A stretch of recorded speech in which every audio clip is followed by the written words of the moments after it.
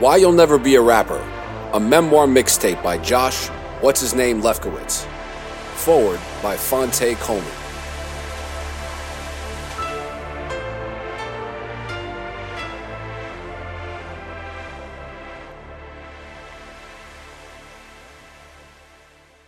Chapter 10. I went back to school in Greensboro to start my sophomore year much smarter than I was a year earlier. But my education had nothing to do with college courses. Anything retained was forgotten the minute I walked out of my final exam.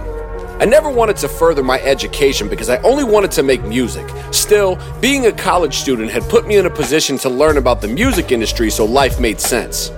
After weeks of questioning my music-making methods, I had a breakthrough. I finally understood what Ski had told me. I went back into the lab on a mission and started working on music that was a bit more commercial than what I would have normally made if left to my own devices. I paid even more attention to what was on the radio and compared that to my music. I decided I would talk more about tangible things and less about how I would win any and every rap battle I was faced with. I thought about how in reality there were only so many imaginary rappers I could battle in my songs before people lost interest. In all fairness, how could listeners relate if they weren't rappers? The task was daunting, but I knew that Ski had a point. I trusted his opinion because he was a successful producer and I was an unsigned wannabe rapper/college student. The question was, what would I talk about? At the time, it had become popular for rappers to talk about their money, how much of it they had, and what they bought with it, even if it was far-fetched. I was down to adjust my style for the sake of getting a record deal, but I had to keep it real like I was always taught. Plus, after recording Insider's POV, I couldn't just start rapping like the other clowns I had all but called out by name. I knew I could incorporate a little bit of my fashion know-how into my songs, but I wasn't going to pretend like I had diamond-studded Rolexes, drove Ferraris, and wore Versace every day. I figured I'd rely on my confidence and apply that to all aspects of the ego-driven sport I was participating in. I liked clothes, so my stance was, I have the best style. I knew I rapped well, so rather than take the role of the grassroots b-boy, I just rapped with the self-assurance of someone who believed they were the best.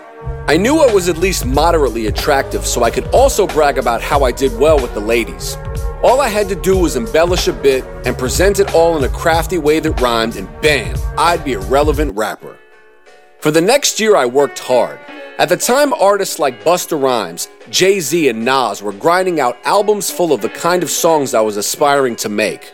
I got a job at Peach's Music and Video, which gave me access to the music being released, sometimes before it even hit the shelves, and I studied it all. As hip-hop music flourished, so did my dreams and ultimately my confidence in the direction I was taking. My social circle was mostly made up of people who were involved in making music. We all constantly collaborated and leaned on one another for support and inspiration. But creative circles aside, I was still just a college student. Though my reputation continued to grow as an artist and a performer, I still had to go to class every semester and try to absorb just enough information to write my papers, take my midterms, and pass my finals. While school was in session, I made music, performed, and nurtured the friendships I had made within the various music scenes I was a part of. During the summers, I would go back to intern at Jive and wound up bringing my new best friend Rue with me for companionship. I had met Rue in my freshman year, and though he didn't sing, rap, or play an instrument, he loved everything that he knew about music, making music, and being in the music industry. He was determined to find his place in the business, and there was nothing anyone could tell him that would convince him that he couldn't. As my senior year of college started, I was doing everything in my power to try to get closer to my dreams, but was coming up short. I would talk to Courtney C. on the phone for hours so he could encourage me to keep going and take my mind off of what I considered my failures. We'd laugh hysterically at most of the local talent who was making a lot of bad music and compare our notes and strategies. It was a band-aid. One day, though, he called me with an idea. Yo, I'ma tell you what you need to do. You need to put out a single. That's what everybody's doing now. Put it on vinyl, get it to all the DJs, and once it gets a lot of airplay, the labels will notice and it'll help get you signed. You already got hot music, you just need to get the labels to notice you. I'm telling you. Courtney's advice seemed simple enough. He gave me a few phone numbers of places that I could call to get quotes on vinyl pressing. He promised that if I did what he said, he and the rest of his crew, the Butter Team, would help to get my record out to all their DJ cohorts across the country. All I needed was the right song and a hot B-side. I began analyzing my recent catalog to see if I had any favorites, but there was nothing. I needed something new, something fresh. My favorite song at the time was Lost Ones by Lauryn Hill, so I decided to make a song in that vein. The beat was simple and old school, but just catchy enough to be commercial. It allowed Lauryn to showcase her lyrical skills on each of the 3 verses, but the melody and the simplicity of the chorus elevated it from just another hip-hop song to a hit. For production, I enlisted the help of my friend Mr. Dolo. If anyone knew the right old school beat to sample, it was him. He was hip-hop in human form and a gifted MC and producer. I wanted a breakdance-inspired record, and Dolo was the person who could give me what I was envisioning. A day after telling him that I was making this record with the intent of releasing it as a single, I got a call telling me the beat was done. After hearing it over the phone, I became more excited about music than I had been in months. Sampled from an old record called Sparky D vs. the Playgirls, The Battle, the beat turned out to be exactly what I wanted. As I rapped my 21-year-old heart out on the verses, the chorus was a statement to the world that What's-His-Name was here and that I was the best. I wrote an old-school hook to match the beat, which I felt was apropos.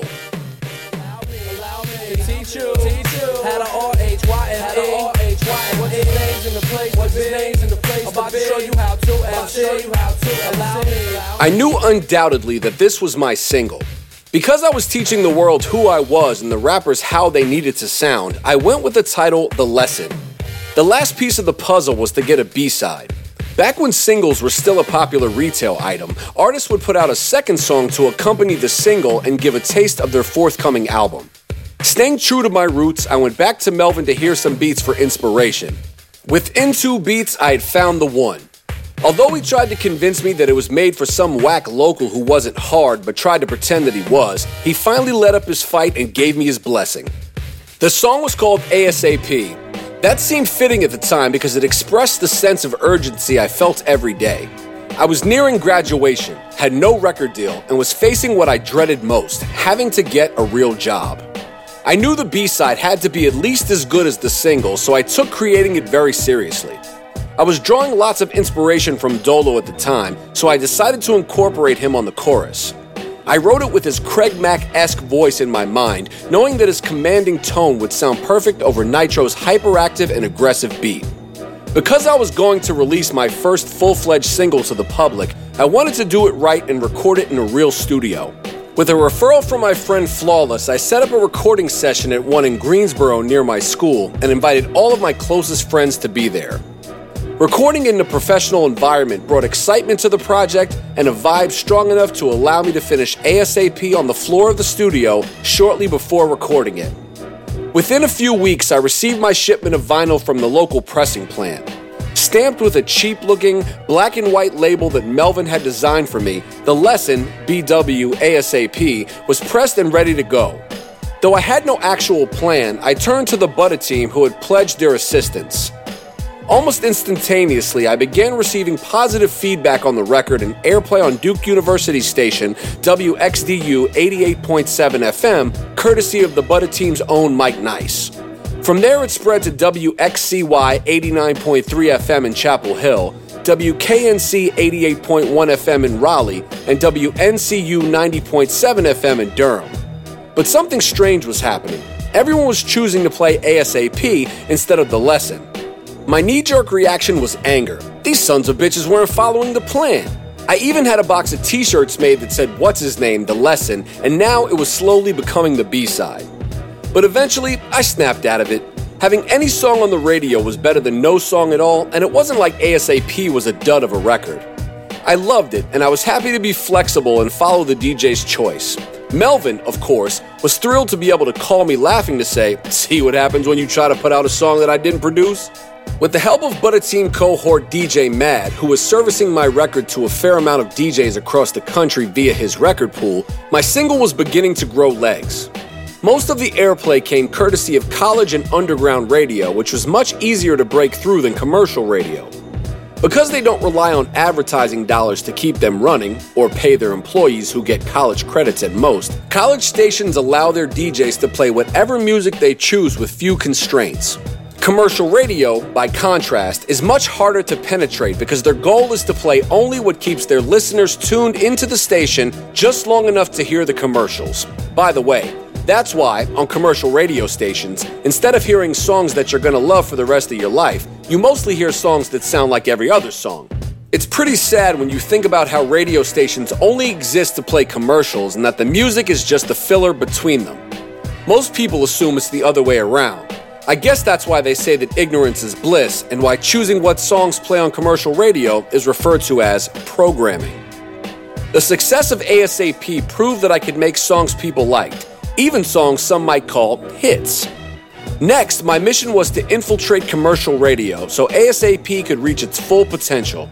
It seemed like a daunting task, but I thought I had earned just enough respect from commercial radio DJs in the area for there to be a chance.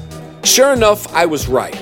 My friends Capital J and J Flex helped to make ASAP a staple on Friday and Saturday night mix shows, where they were given a little bit more leeway to deviate from the regular playlist.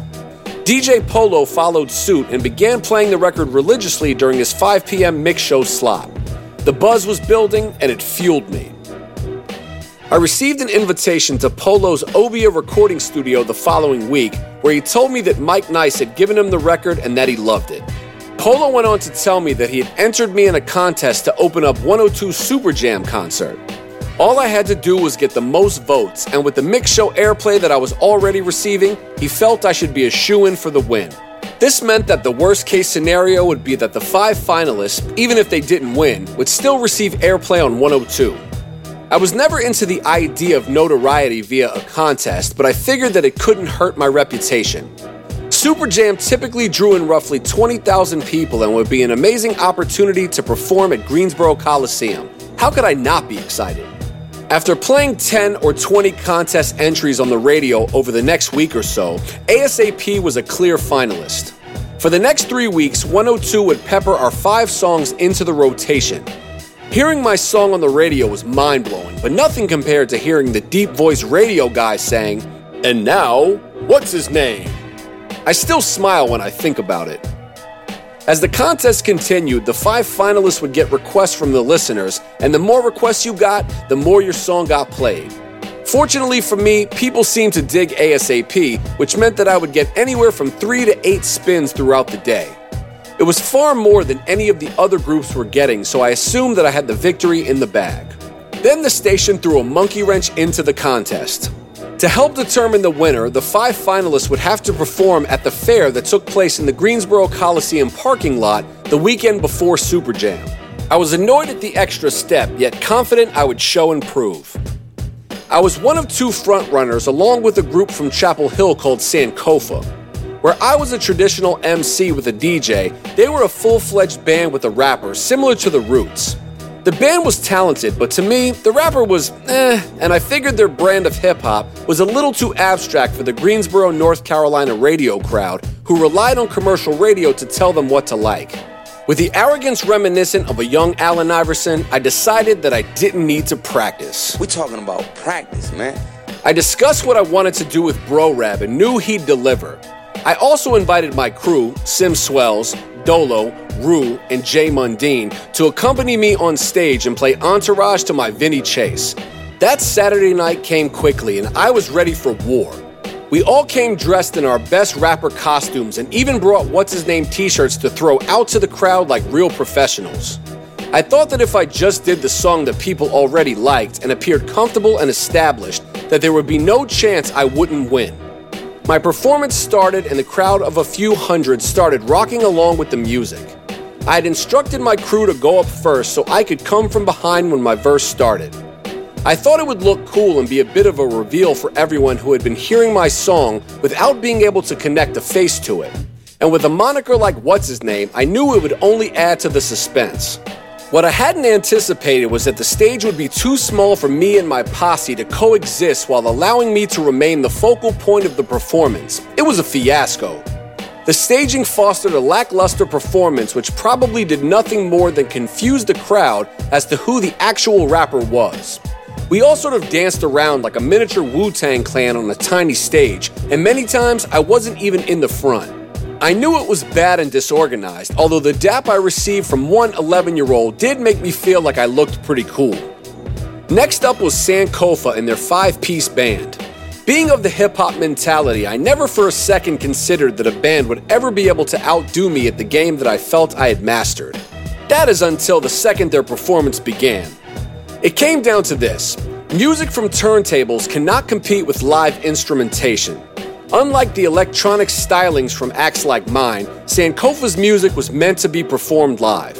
Okay, I was a better rapper than theirs was, but the immediacy and raw energy of their performance demolished mine. It also didn't hurt that Sankofa had brought a fair amount of their die-hard fans with them to the concert.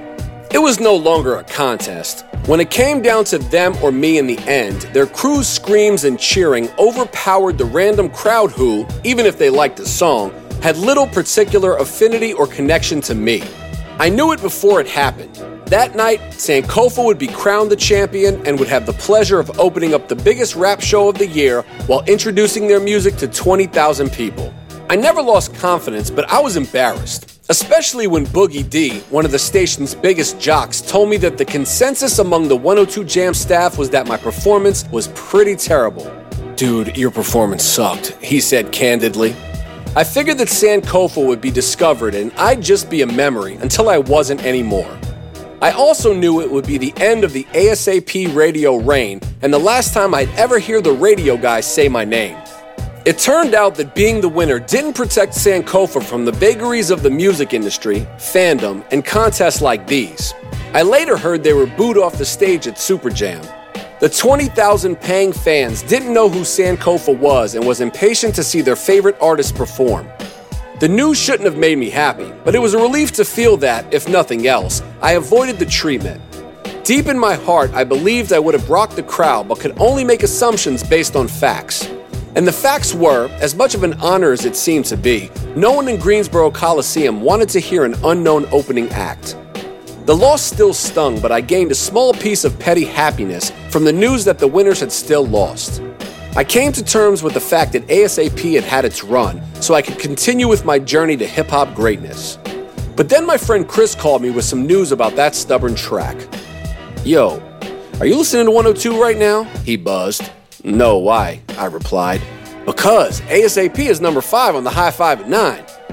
"Get out of here, man. They stopped playing ASAP last week after the contest was over." "No, I'm telling you, it's on the radio right now," Chris yelled. I turned the radio on just in time to hear the DJ say, "That was number 5, ASAP by what's-his-name out of Durham." Could this be? I thought. Are people still asking for this song? Does the program director at 102 still want to play it? I figured this had to be a one-time thing, but I couldn't have been more wrong. 102 would play ASAP in semi-regular rotation during the day, as well as in their 9 o'clock countdown. Every night I'd listen to see if I'd gotten any lower, and just after a few days of being number 5, I got to number 4. After a week of 4, I got to 3. After I hit 3, I hit 2, and then one night, everything changed. Number 3 tonight, we have R. Kelly featuring Nas with "Did You Ever Think?" Okay, I thought, I guess I'm number 2 again. Just then I heard the radio guy, "Number 2!" But it wasn't my song. It was Anywhere by 112. Back to the familiar mixture of feelings. Disappointed but happy that I had a good run. That was the subdued pep talk I gave myself during the commercials. Then, we have a new number 1 song tonight, straight from Durham. This is What's-His-Name with ASAP. What? I screamed at the top of my lungs. I had reached number 1 on the 102 Jam's countdown. I had beat out R. Kelly, Nas, and 112, and my 22-year-old local college self had made a song that people liked enough to vote it to number 1. Talking to myself about having a good run was over. Now I knew that I had what it took and that I was going to make it. ASAP.